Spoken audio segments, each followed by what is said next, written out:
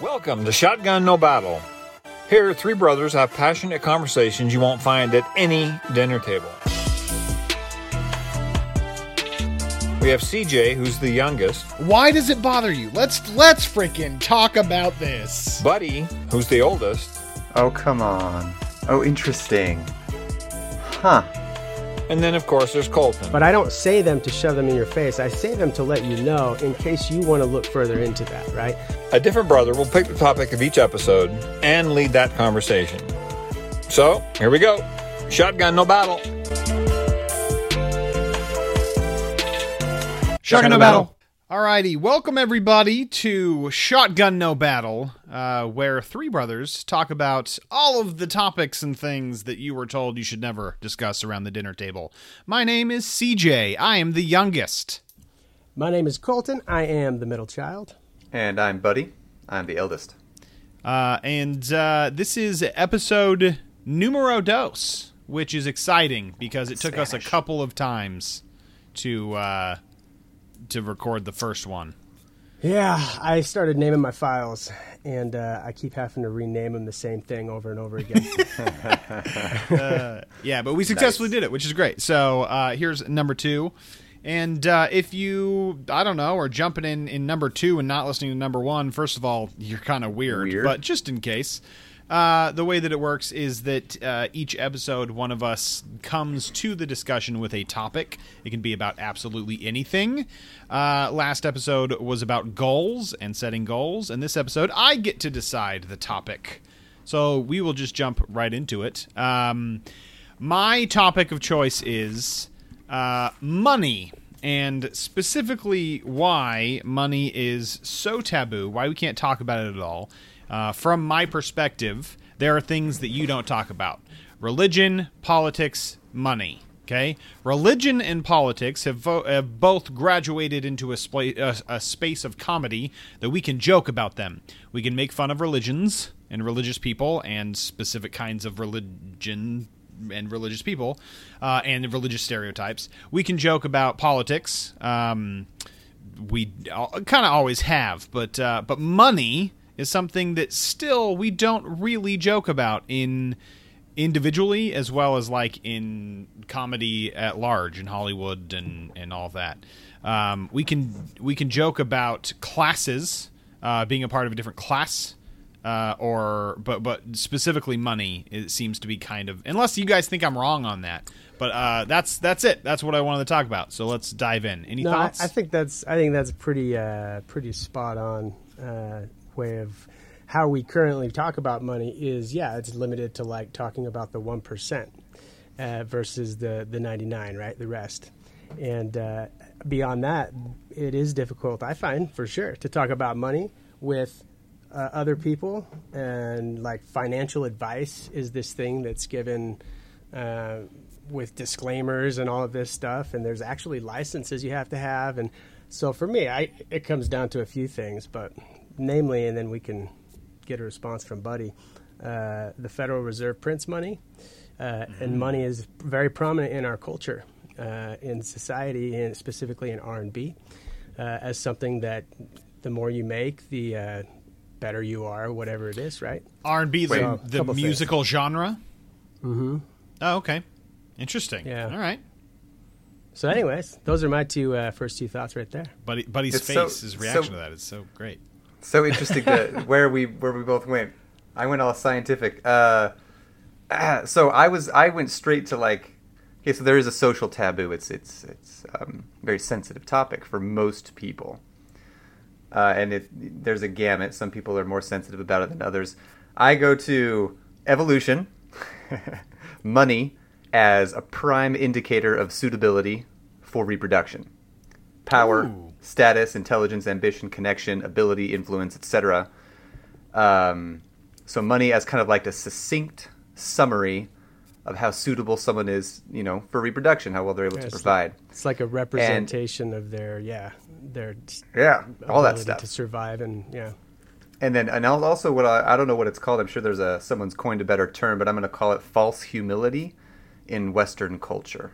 The like the idea that we must be humble. And I think a lot of this comes from Christianity, though it is present in like a lot of Eastern cultures as well. Like we have to be humble. And so anything that like we avoid, like the plague, anything that causes us to appear like we're trying to be braggadocious or puff our chests up or anything. By nature, you think we do that?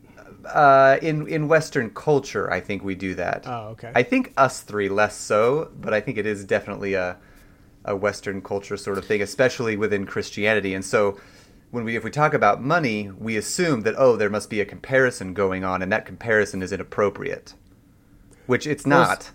Yeah, so you think about what money is, and it's ultimately the closest we could get to a universally adopted recognition of the exchange of energy, right? So it takes energy for me to output and produce something, and I am given something in return, right? And that's the U.S. dollar is globally to this day the best standard that we've had up to this point, and so it is definitely started out as a representation of energy, and then it got flawed by the system it's in, and now it's like there are people with a ton of money that got it without expelling hardly any energy, right? Okay. So this is probably the biggest direction that I go when I think about money, because Western culture definitely plays into this, but and that is those with a lot of money are generally considered villains in our culture. Sure. It's very, very the spread the wealth and the just like I was watching a video online and it was just like one of those like talk to people on the street kind of things. And it was a bald dude with glasses and the guy comes up and says, "Do you have a celebrity lookalike?" And the bald guy responds like, "No, I don't think so." And the guy with the mic says, "You kind of look like Jeff Bezos." The guy responds and says, "F Jeff Bezos." And he was like, "Whoa!" He was like, "Why?"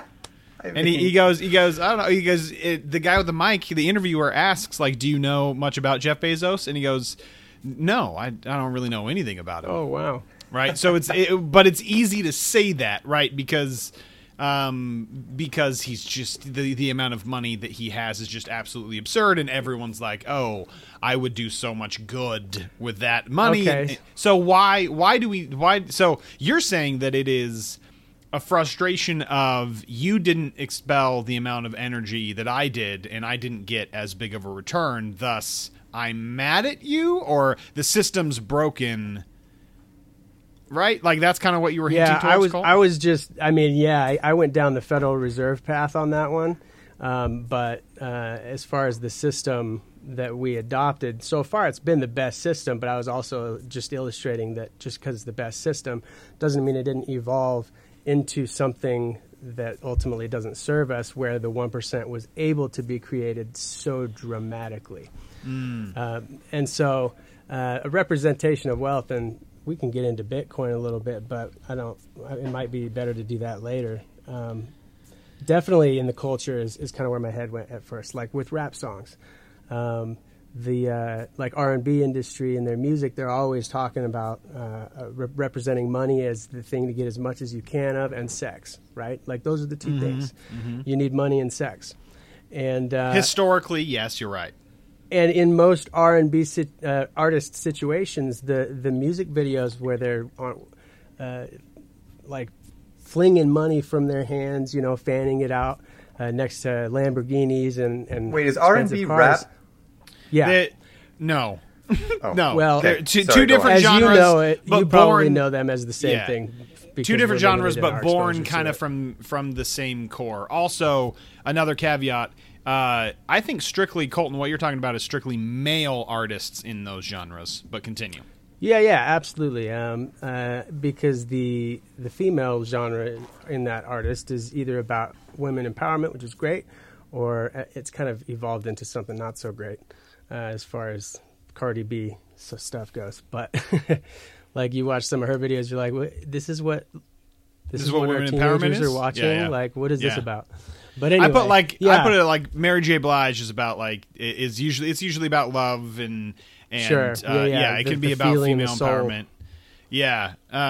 Which I think all of this supports going back to Buddy's thing, which is the evolutionary, like the reason that dudes are touting it in those genres is because that it is a key factor of being a dude, a successful masculine man, reproducing, being able to reproduce. Yeah. Totally.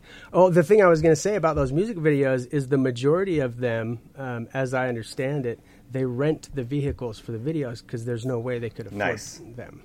Totally. And so it's like, oh, okay, interesting. Yeah, there are car shops out here in LA that is strictly what they do. They have a fleet of Lamborghinis and Ferraris that they entirely rent out, not even for driving purposes, but for movies, and the majority of the time it's music videos. So why go to the extent to present an image like that? There must be a reason, right?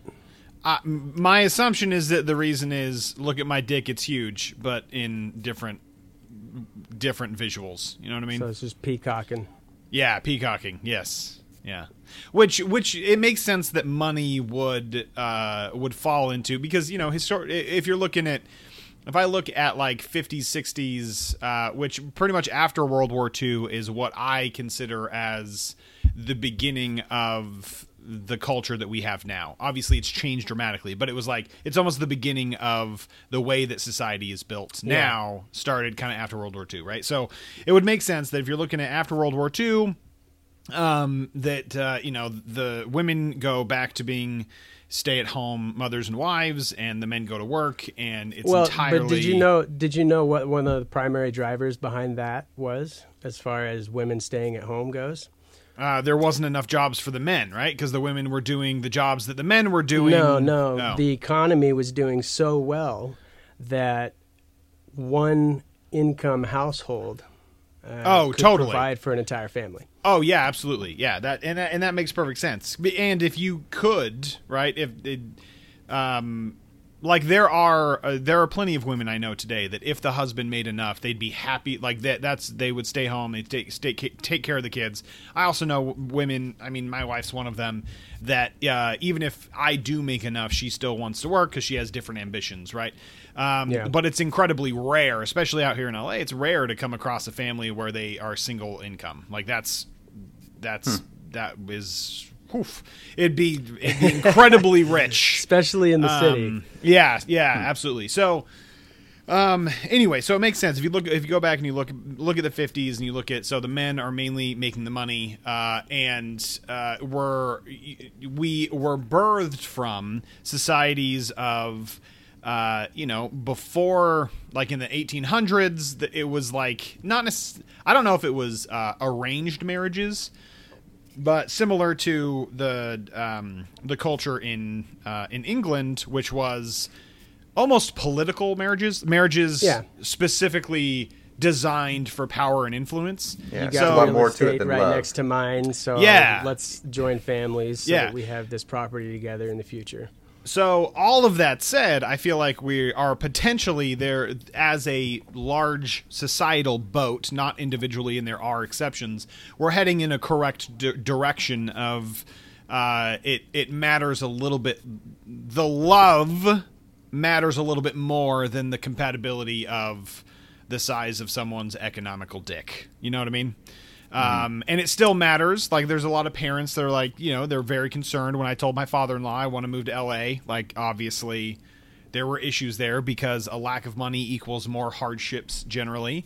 And most parents don't want their kids to go through hardships. And so that's why there remains a pressure on making a lot of money, because your life generally will be easier.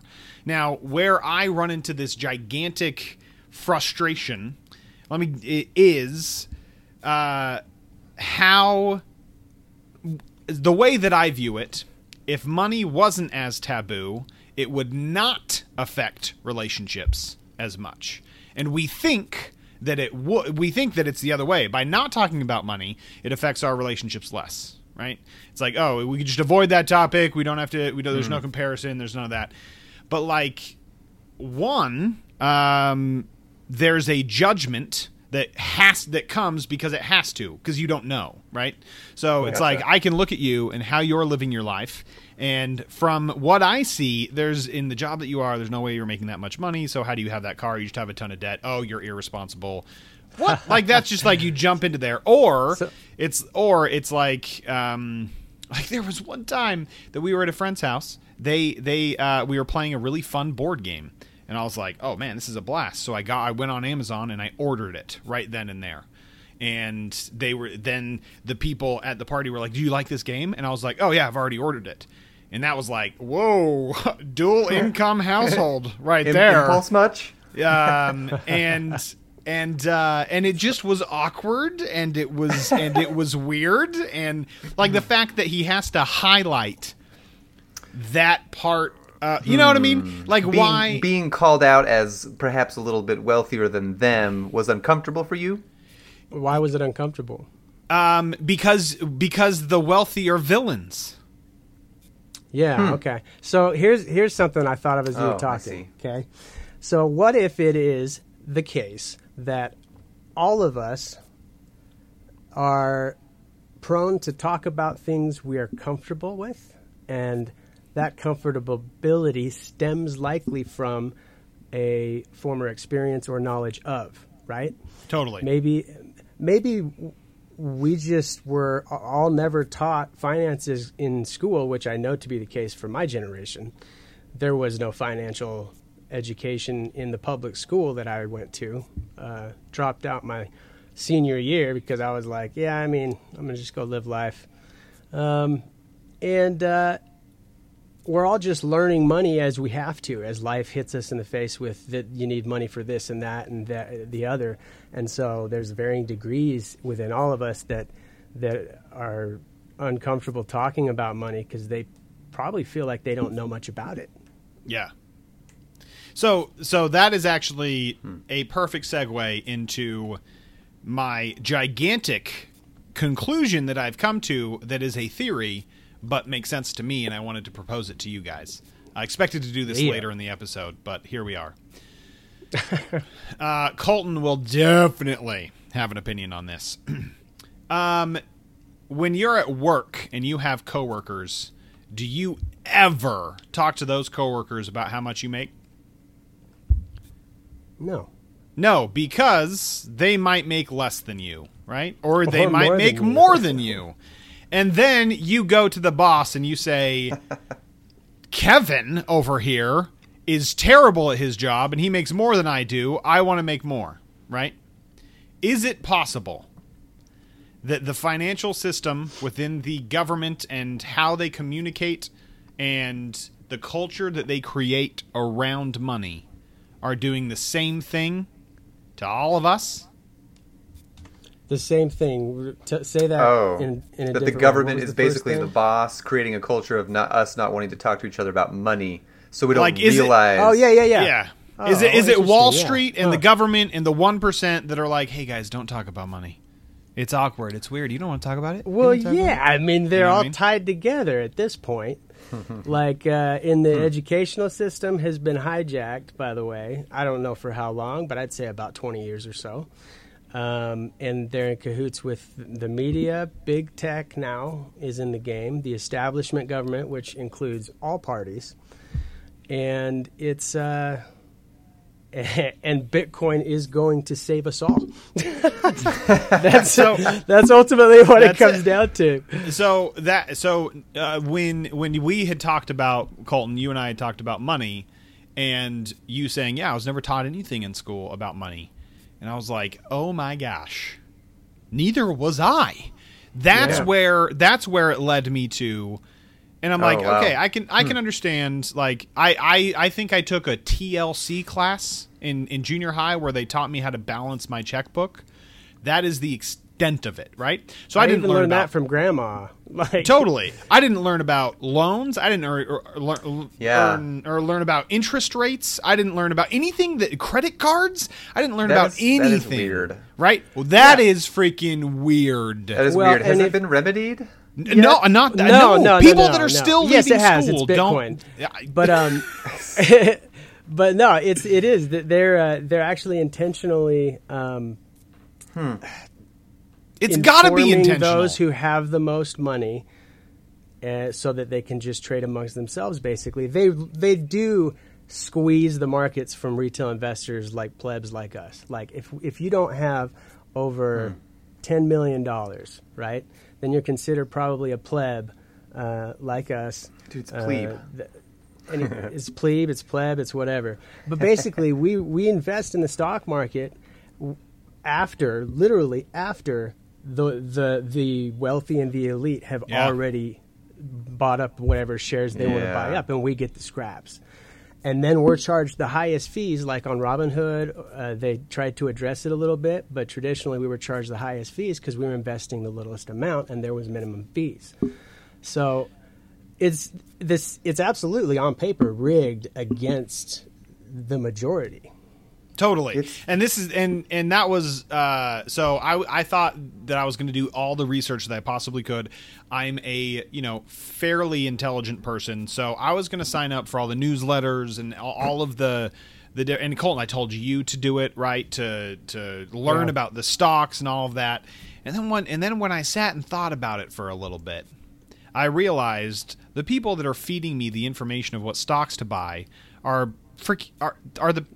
they stand to benefit the most from so stocks. they're like I'm going to buy this stock at this price, and then I'm going to tell all of these people to buy this stock.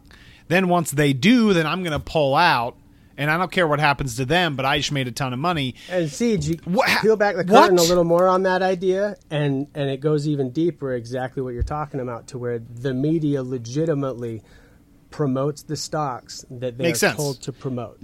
It makes perfect sense, because I'll be honest, I feel that I have a pretty firm moral compass.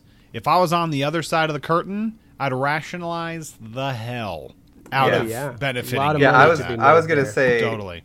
I was going to say compare because first of all, the thought that this is going on / could be / probably is going on, it's upsetting to me. It's upsetting. Never thought about it like that. But he's over here like, this is total news. Hey, this is great. I'm coming from a bit of a vacuum when it comes to like following the news and stuff, I don't want to believe that we still have, the super rich controlling the world type of thing going on. It makes sense though that we do. I just think of the movie Robin Hood. Speaking of Robin Hood. I think of, it seems like a tale as old as time. And I mean, like you were saying, CJ, I don't know that we can blame the people in power. If I had that power, I might rationalize it too. It's a human tendency to want to keep what you've got and get more of it. Yeah, totally. So something that I don't want a role I don't want to play in this podcast is to be like, boo-hoo, this is happening, the world sucks. Thank you for listening. And then leave. I'll play that role. And so the reason that I wanted to talk about it was because from what I can tell, right, so the real answer to all of this is education, right? So, but for me, I think really one of the only things that I can do in my current circle of influence is talk about money. Like, openly talk about money and what it means in our lives and, like, how to make it and ask the questions that other people aren't willing to ask and reach out to the people that have knowledge about specific aspects of money making that there's just no way for me to get, right? Yes. Like, I think that's all I can do. So that's why I wanted to talk about money because and it's been fascinating to see as I've found some financial success in my life out here, how my relationships change, even though we haven't talked about money at all with these people. They just like see it. People that have been working much harder for much longer than I have, that I just was given more opportunity and have different skills that are valued at a different level. They're like kind of mad at it. You know what I mean? They're kind of mad at it and mad at me. Because they think you were given opportunity, but you saw the opportunities. And took them. Yeah, and anyway, so it's like so much. There's so much just like unwritten assumptions and rules and cultural expectations around the topic of money that it's impossible to navigate. It hurts relationships, and all of us are trying to do the exact same thing. It's like, but we view each other as competitors, and that's just, Right. I don't think that's the case. Like, we view each other as like, if I don't have it, or if you have it, I can't have it. And So, what a flawed way of thinking. When you talked to Uncle Jason, or initially before you developed a relationship with him, Context: Uncle Jason is very wealthy. yeah, did you feel like competitive? Like, do you feel competitive when you perceive people to have more money than you? Ooh, that's a good question. It's almost. I mean, if we're talking about Uncle Jason, then it's like, I'm playing mini golf in the middle of the desert. Yeah, and he's a professional golfer. It's just a totally different. It's like not Different even ballpark. the same, right? Yeah. So if I have a peer, there's some competitiveness, but it's not in the sense of if you have it, I can't. It is totally I want my dick to be bigger. And it's deep in there, and I claim the false humility, and you know what I mean? Like, all of that. But, like, if my friend makes more money than me, like, my friend just got a huge raise, I have no idea how much he makes, and it eats at me a little bit. And I've tried to let it go. I've tried to be like, it's not a big deal. He's in a completely different industry. Not a thing. He's 5 years older than me. Like, it's fine. But it just kind of chills there. It's in the back of my head. Because you grew up with Buddy and I trying to compete with us, like you mentioned Well, last episode. I wanted to For bring your up that difference, total different ballgame. while there is a lot in common in like our Western culture, the culture we grew up in, United States of America, upper middle class, blah blah blah. I think there's a lot to be said, and I'd like to explore this about our immediate ancestry. Dad, Gary Jason, one side of the family, their dad made a bunch of money. They're all very good at making money. We grew up fairly wealthy. How does that play into our concept and our taboos about money? And then on the other half of the equation, Mom. She grew up fairly poor with 8 siblings. And then she suddenly had a bunch of money shortly after marrying Dad. How do you guys think that affected our specific views on money and why it being taboo and how we treat it? I mean, Go ahead, Dad Cole. definitely grew up poor too. Dad did? Yeah. I guess, yeah, in his earlier life. He built his own concrete home in Liberty Hill, Texas, with his dad. Yeah, I Dad don't made think it's because his they money. were poor, though. Well, no, yeah, Dad's dad was wealthy. Dad's grandpa was wealthy. Started the store. Yeah, the hardware store, right? Are you saying Dad's dad was not wealthy? Because I will refute that. I'm fairly certain he was. He was. Yeah. I have been to the home in Liberty Hill, Texas, and if that's wealthy, then we have So that's what I'm no saying. context Dad- of what Hang wealth on. is. What I'm saying is, Dad did not grow up wealthy. His dad, Huh. later, I believe, after he left the family and everything, created his wealth. Well, he okay. has today. Got it. Okay. I don't know. Interesting. I don't know. I feel like we don't know. I heard the whole story from Grandma, and I don't know if when or if they were ever wealthy. He worked. Our grandpa worked for IBM. Anyway, regardless, we grew up wealthy. At least we were told that we were wealthy. We perceived. perceived and were perceived as. And were perceived as wealthy. I Yeah, know we knew that. Yeah. Yeah, I know for me, it is affected the way that I see money in that my mentality around money is there is a plethora. There is enough out there for me and everything that I want and everybody else. And that's the way that I still view money. Just depending on like where it is. Anyway, I believe that wealth can be not just made, like not just chased. Sorry. I believe that that wealth is not only obtained, but it is made. It is grown. Yeah. And I think that comes from our dad and his siblings, and my relationship with money has been generally a plethora. I know people that their relationship with money is it might be plethora, but then it's like death grip on that money, and they just hold on to it for like all it's worth and some. And that's just not the way I think any one of us operates because of the way we were raised. Well, I used to not value money until Bitcoin became the best version of money, and now my habits in my life have changed surrounding my mentality around money and my transactions that I make. And I mentioned this before, but my mentality has changed once I started believing in money. Mm-hmm. Yeah, which is fascinating. Buddy, it's a good point to bring up, because I should probably take a step out of myself, because I get so frustrated with people that allow money to affect their relationships so dramatically. And I should take a step out of myself and be like, I think my relationship with money is a little less strained than a lot of people that we know. So if money if it means so much and has so much emotion, self-worth, aggression wrapped up in it, then yeah, it's going to be really hard to not let that affect your relationships. Yeah. You and Jess typically have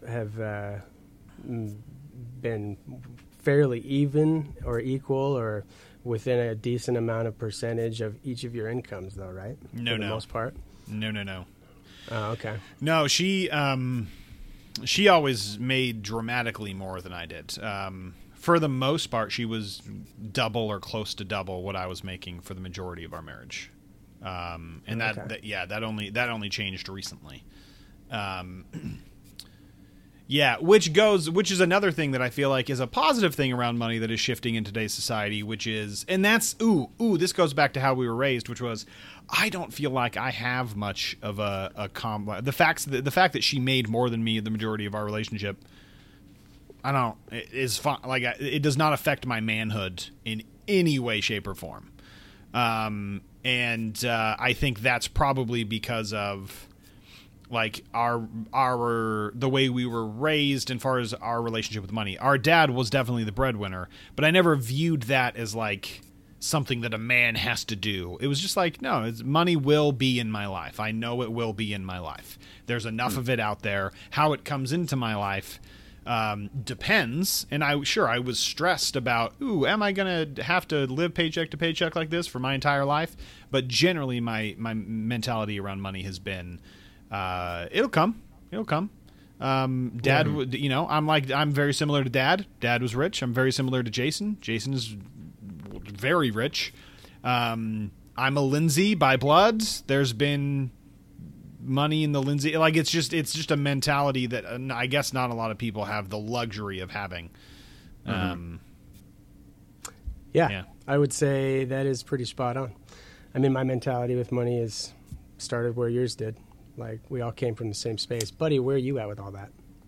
So, a major theme in my therapy sessions has been my relationship with money. Because as I've kind of laid out, like, what I want my, let's call it a design for living to be. Like, I can't just be running away as a recovering alcoholic. I can't just be running away from alcohol. I need to be running towards something.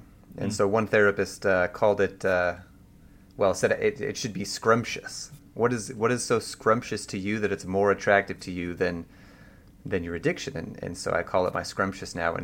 And as I started laying that out and thinking about it, I realized that the first step in my mind was always, I got to get enough money for this or that or the other first. And so I realized that my relationship with money is not as healthy as I thought it was. So realizing that I think I did come out of my... Wait, why is that a negative thing? Or why do you tell that story with the connotation that that's a negative thing? I think it is unhealthy to believe that in order to make progress in life, one must have X, Y, or Z amount of money first. Like, it seems obvious. What's less obvious to me, or it wasn't obvious, it wasn't apparent to me that I had that lurking deep inside.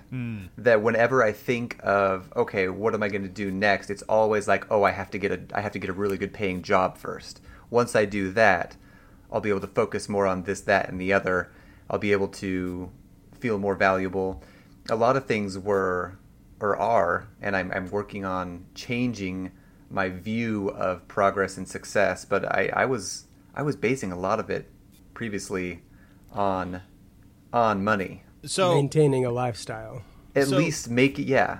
Can we go back? So this is you're a very interesting test subject for this topic, because you followed just the corporate outline to the frickin' T, up until a very specific point, and then you were like, F it all, and jumped basically in the other direction. So basically, because from my perspective, growing up, like you got a really well-paying job. You were doing really, really well for your age right out of college. Is that right? Yeah. Yeah, I think so. Okay, and then you decided to just kind of piece it all up. So back then, when you got that job right out of college, right, like married, beautiful wife, beautiful kid. Just got became one of the, from what I understand, one of the few to get that kind of job in accounting out of BYU each year. And how much of your self-worth was tied up in your salary? Good question. I don't even know. I'm sure a good amount of it. I always felt like I was just kind of along for the ride. It was a pretty standard rubric, the path I took to just take accounting at a pretty competitive school. I'm smart, so I could do it, so I did. And then it was pretty standard to get, a job like that in public accounting right out of college. Well-paying job, and the path in public accounting is pretty clear. As long as you're not an idiot and don't screw things up, you can, like clockwork, get promoted after 2 years, promoted again after 2 more years. And then you're a very marketable person in the world of business. So, I mean, I'm sure a lot of it was never like a big passion I never identified necessarily as someone who made a lot of money. I was just like, oh, cool, money, here we go, on the surface. I didn't realize, though, I don't know. I just didn't was there, did your self-worth take a hit when you, I would say, came back from Spain and realized the financial situation you were in? I mean, yeah. Because you left accounting, and you basically lived on credit, right, for like a couple years.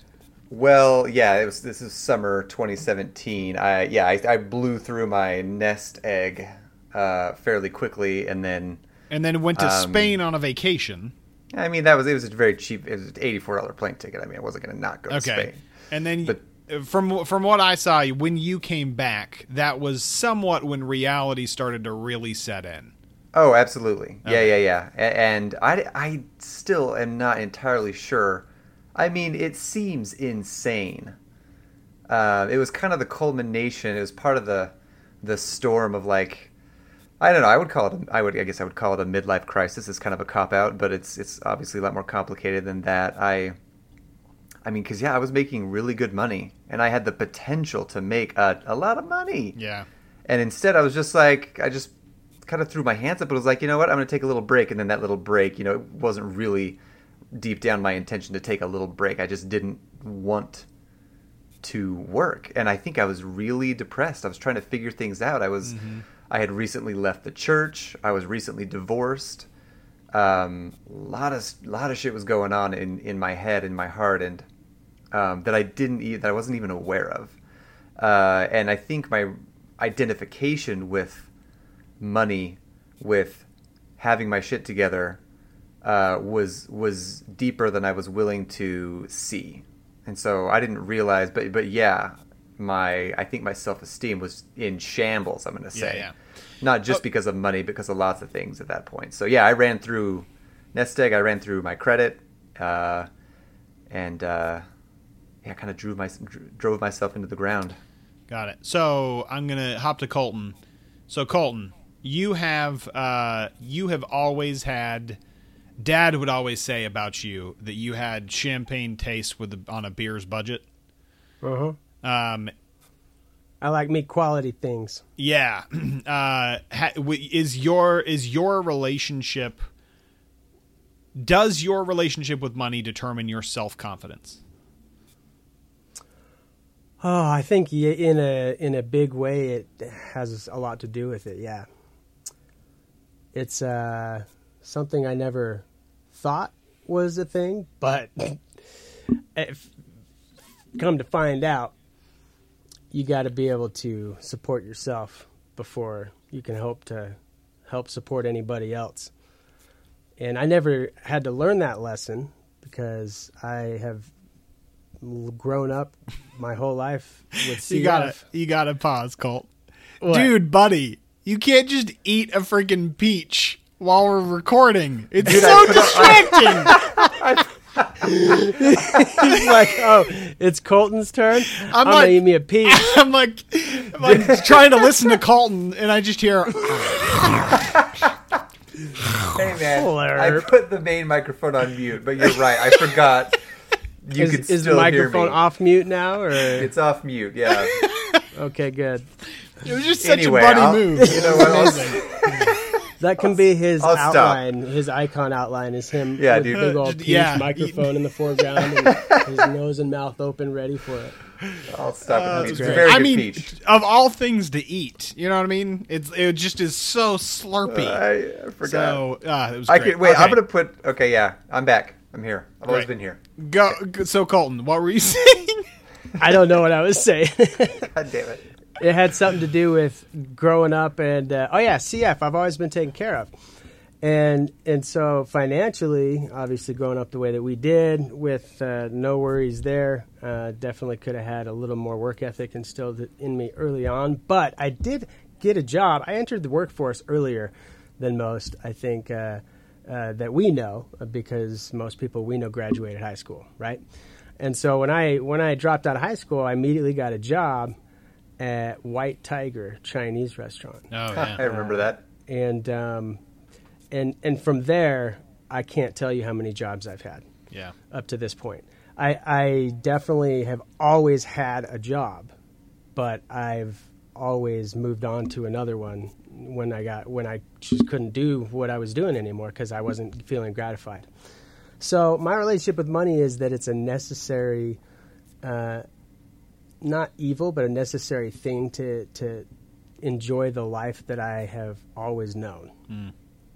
And if I was going to adjust my lifestyle enough to where money was not something that needed to be had in a certain quantity, it would literally take changing my genetics because I definitely rely upon healthcare and all of that extensively. So it's a very interesting relationship I have with money. Yeah. This is actually a really good conversation for me to have because I've been somewhat marinating in the frustration of this lack of dialogue around money. But as you guys are talking, I'm reminded of a conversation I had with my therapist about my relationship with money and specifically this the relationship that I have with Dad in consistently in my head constantly being compared to him. Which then comes with a financial comparison and expectation that because Dad was wealthy, that I would be too. Now, I said that my relationship with money is, I just always knew that I'd have some because of that comparison. But also, there's that comparison. So there was somewhat of a weight of if I don't end up wealthy, then like I did something wrong, or like I missed an opportunity, or I squandered something, or something like that. So to understand that there is a deep, complex relationship with money for every individual that ties back to usually how their parents dealt with money, is helpful to understand that that money is not a topic that is usually healthy for really anybody. And so to ask people to openly talk about something that they don't have a healthy relationship with, it would be like it would be like me going up to just my friends and being like, "Hey, tell me about your relationship with your mother." You know what I mean? Like it can be that kind of topic, and probably is that kind of topic for a lot of people. This embarrassingly takes me back, buddy. So when I got my first big boy job, officially, it came with a significant pay raise, and I had to know. Oh yeah, I remember that conversation. What your highest paying job ever was, just to know if I had beaten it. I'm curious how that conversation landed, because you were so resistant, and that was somewhat of the beginning of this frustration, because I was like, dude, it's just money, just tell me. But what I was doing was unzipping my pants and being like, show it to me. Yeah, pull it out, bitch. Well, dude, I couple things going on. I've historically felt a little more private and cautious about the topic of money. Yeah. Than you two, and I think us three more so than most people. And so I was hesitant, whoa, dude, calm down there. We have to talk about this. And then also, big part of me also wanted to unzip and be just slap it around. Yeah. Sit down, CJ, sit down. So, but yeah. Would you consider that the false humility? It was uncomfortable that you were for resisting? me, and yeah. Yeah. Yeah. I think it does. It does so. come from that. Yeah. The assumption. I was thinking about it. It's like you know how someone says oh, if I say okay, some black people look like chimpanzees. Oh, it's offensive because it's racist, right? But wait a second. No, it's not necessarily racist. I'm not saying that's inferior or worse or silly. You're just making the comparison that you see. Assumption of race, the assumption of a context of racism, the sensitivity to it is what makes it appear or seem racist. Sure. Yes. And I think it's the same with the money thing. Yes, exactly. The assumption that there's going to be a comparison, or that making more or less makes someone better or worse, is what makes it taboo in the first place. It's like a self-fulfilling prophecy. Sense. Yeah, that makes sense. The reason that I'm so comfortable talking about it with you guys generally, though, is because it doesn't really affect how we see each other. If Colton tomorrow is a millionaire, I still judge Colton for all the same things as I did before. You know what I mean? but the reason I'll be a millionaire is going to be the exception to your judgment, because you'll be like, oh, damn, look at that. Because it would be all the things that I judge him for are the reason he hit one of his swings. It connected. I keep swinging in life. Yeah, so that's I think one of the reasons that I persisted so much to just know how much, because one, we openly discuss the competitiveness between all of us and how it has generally been a positive thing in pushing us in different areas of life. And two, I know that it wouldn't affect the way, and then I remember I told you I would take you out for breakfast. And then I had this whole complex with money, trying to understand, because if my family asked me for money, I had to draw, I have to draw barriers and draw, what's the word? Not barriers, not limits. Lines. Boundaries. Boundaries, thank you. Boundaries. And so then when we went out to breakfast, I didn't pay for it, even though I had previously offered, because I was so in my head. Oh yeah, Neaters. I remember that. Yeah, about money, and again, one of the reasons it led me to, why is this such a big deal in my life? Why? I don't plan to change my lifestyle. I don't plan to change who I hang out with, what I read, what I say, what I do. It doesn't affect I just am putting more money away. So why is it affecting my relationships at all? Consider this. Everybody has different amounts of money, and everybody is bringing in different amounts of money and then outputting different amounts for different reasons, right? Different lifestyles, family members, right? If they're married, whatever it is, they have different bills and expenses than anybody else. Yeah. And so with the combination of everybody being so unique on how much they bring in and what they need going out, the conversation socially, wanting to do an event or something that takes money, creates a whole new type of pressure or shame or embarrassment, to where, how do you suggest an event that the group wants to do with involving everybody without knowing everybody can afford whatever you want to do, So it's like if I'm withdrawing on my bank account, so I'm freeloading tonight type of thing.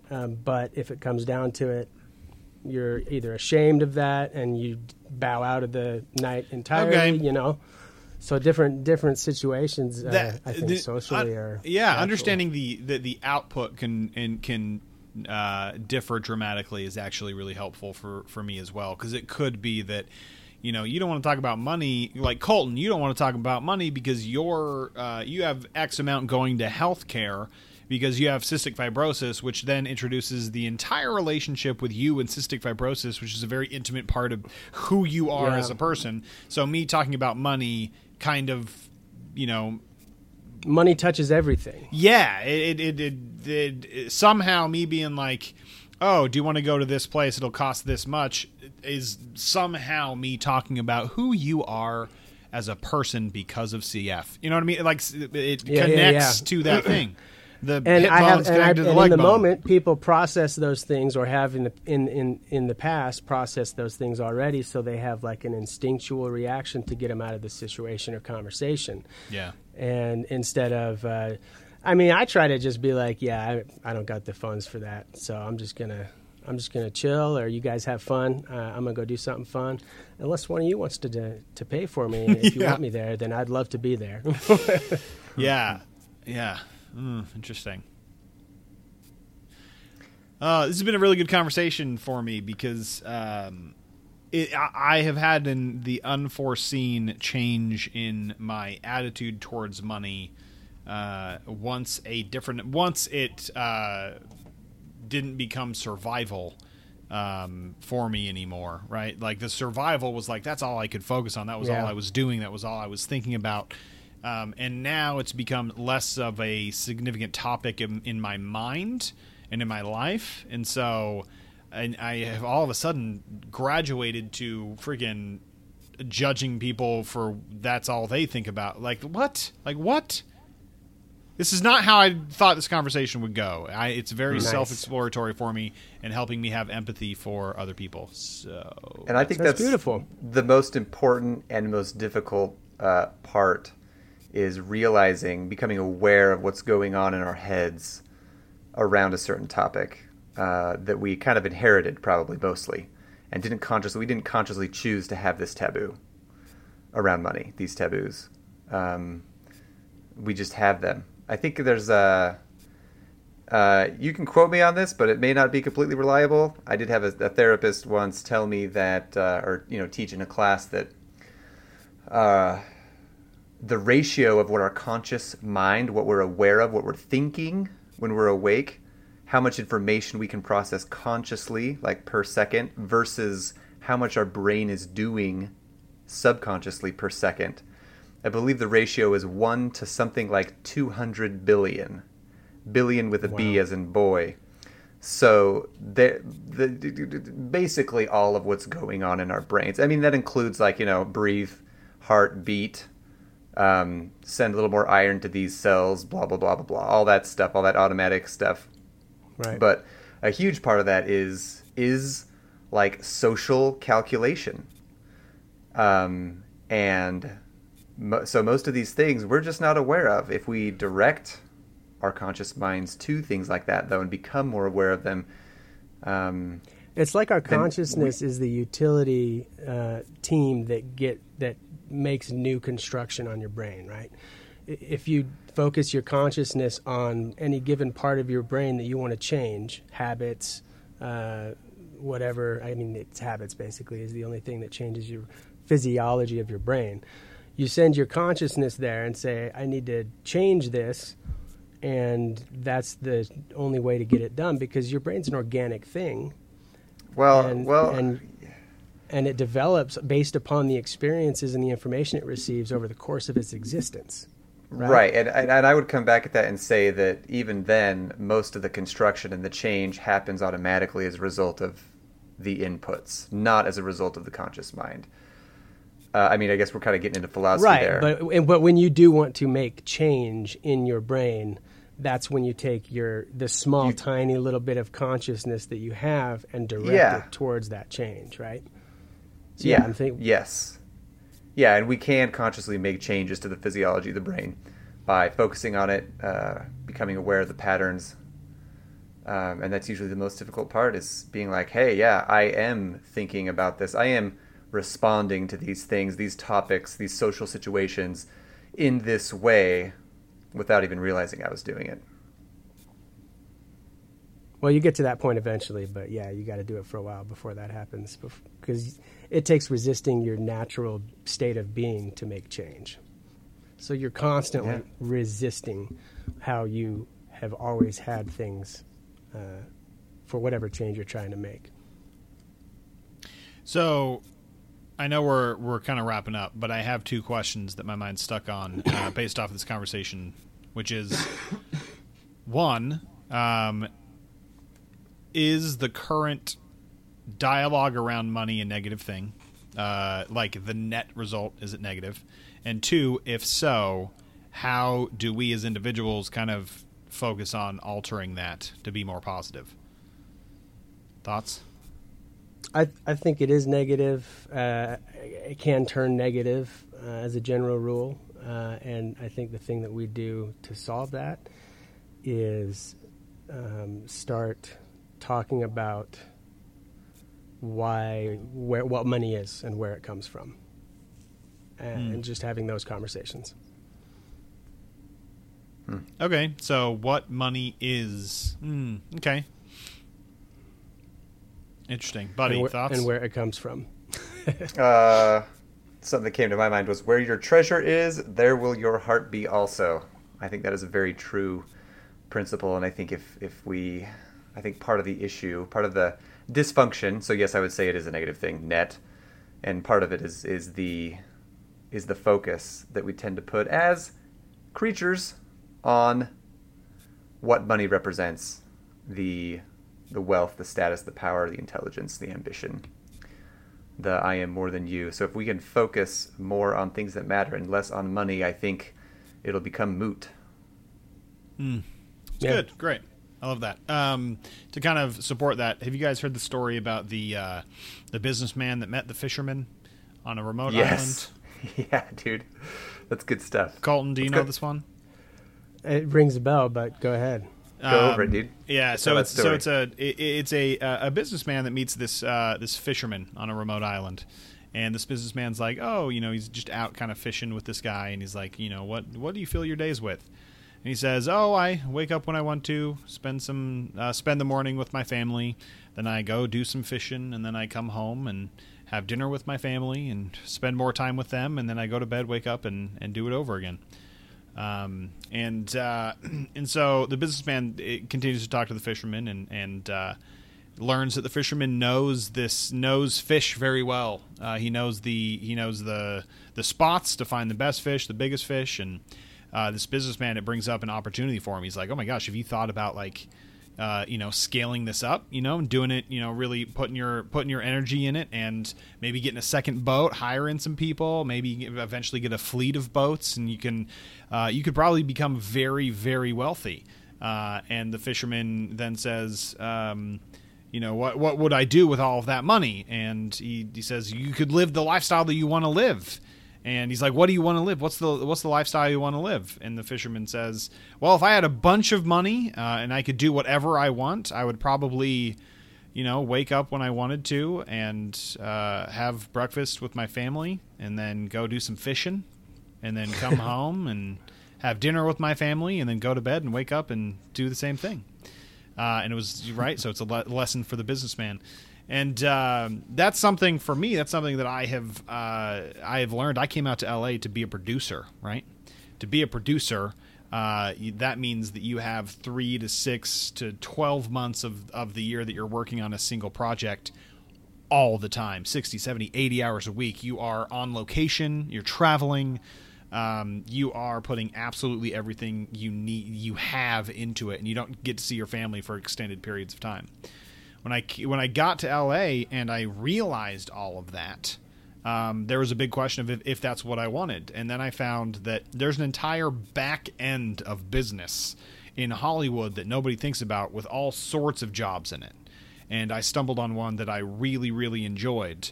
And I work from 9 to 6 and Monday to Friday. Fridays we get half days. I have unlimited paid time off, and I'm working with the content that I want to work with, and I'm getting paid an absolute living wage, and I get to spend all of the time with my wife that I want to spend.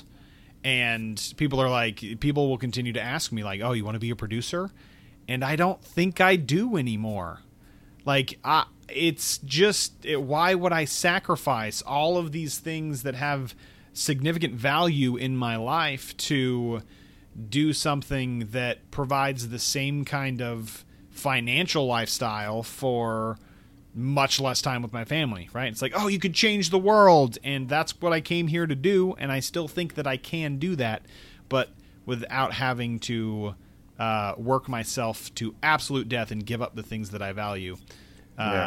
It seems like if you were to follow that producer path still and give everything up that you had otherwise, your original reasoning for doing that would probably completely be lost, because who are you at that point? Yeah. And what do you have to offer the world outside of all of your time and energy being a producer? Totally, right? Like how I want to change the world, right? I want to be a producer to change the world. I change the world by helping people value family. So what I do is I sacrifice my family to change the world. You know what I mean? Finding who I am and what I stand for, I think is going to have more of a quote-unquote change the world effect than if I were to give all of that up to quote-unquote change the world. Yeah, I think of I don't know the exact quote, but something along the lines of, in our pursuit of wealth and money or fame, whatever, we often don't realize that we're tripping over paradise. Oh, yeah. Oh, totally. It's so good. Isn't that good? I love that the takeaway from this conversation about money is we should just not focus as much on money. Yeah. Yeah, definitely don't do that, because it's not going to serve you in the end. Like the fact that I can easily get time off to fly to Utah to see my family whenever I need to or want, like, I don't actually put a monetary value on that, but like, it's pretty paradisiacal. That's pretty freaking huge, right? Like, so what are your feelings going to be when you lose that ability, even though you have the monetary means to do it? What do you mean? If you're ever not able to travel via airplane to Utah. Oh, he's talking about the apocalypse. No, I'm talking about the gas shortages and the big airlines canceling flights and stuff. Sure. I mean, that's gonna like, wait a minute, I made all this money so I could do this. No, it's because to have the distance from my family, no offense, has high value as well. Right. And so I am choosing that with the luxury of being able to minimize that distance as quickly as possible. If I lose that luxury, the value of still having some distance is still pretty significant. Nice. And yes, if there is an apocalypse, then I'm going to be pretty bummed that I am this far away from my family. At the same time, if there is an apocalypse, I'm going to be thinking about my wife way before I'm thinking about you guys. So I just want to be close to her. And yeah. Glad you guys are there for each other, though. Totally. Yeah. Yep. I want to like break this off into a larger conversation later about what people seem to value in life. Because I think the majority of the time it goes back to family, which I don't think the world puts a lot of stake in. There is a lot of pressure to focus on things that are not of value, which money then obviously is a big topic of that. So, Anyway, interesting conversation. Ooh, I look forward to that one. Yeah. Sweet. Well, it's been fun. It's been real. Before we sign off, I just want everyone to hear this. Oh wow! Just It's beautiful. Just such Nice a peach. just good Delicious. peach. Beautiful. Dripping all over my legs. Nice. It does sound like a All right, good peach. yeah. Colton, very you got the peach. topic next time? I do. Okay. And we'll see what it ends up being. Yeah. Sounds good. All right. Juggernaut Let's battle. Juggernaut battle. Dang it.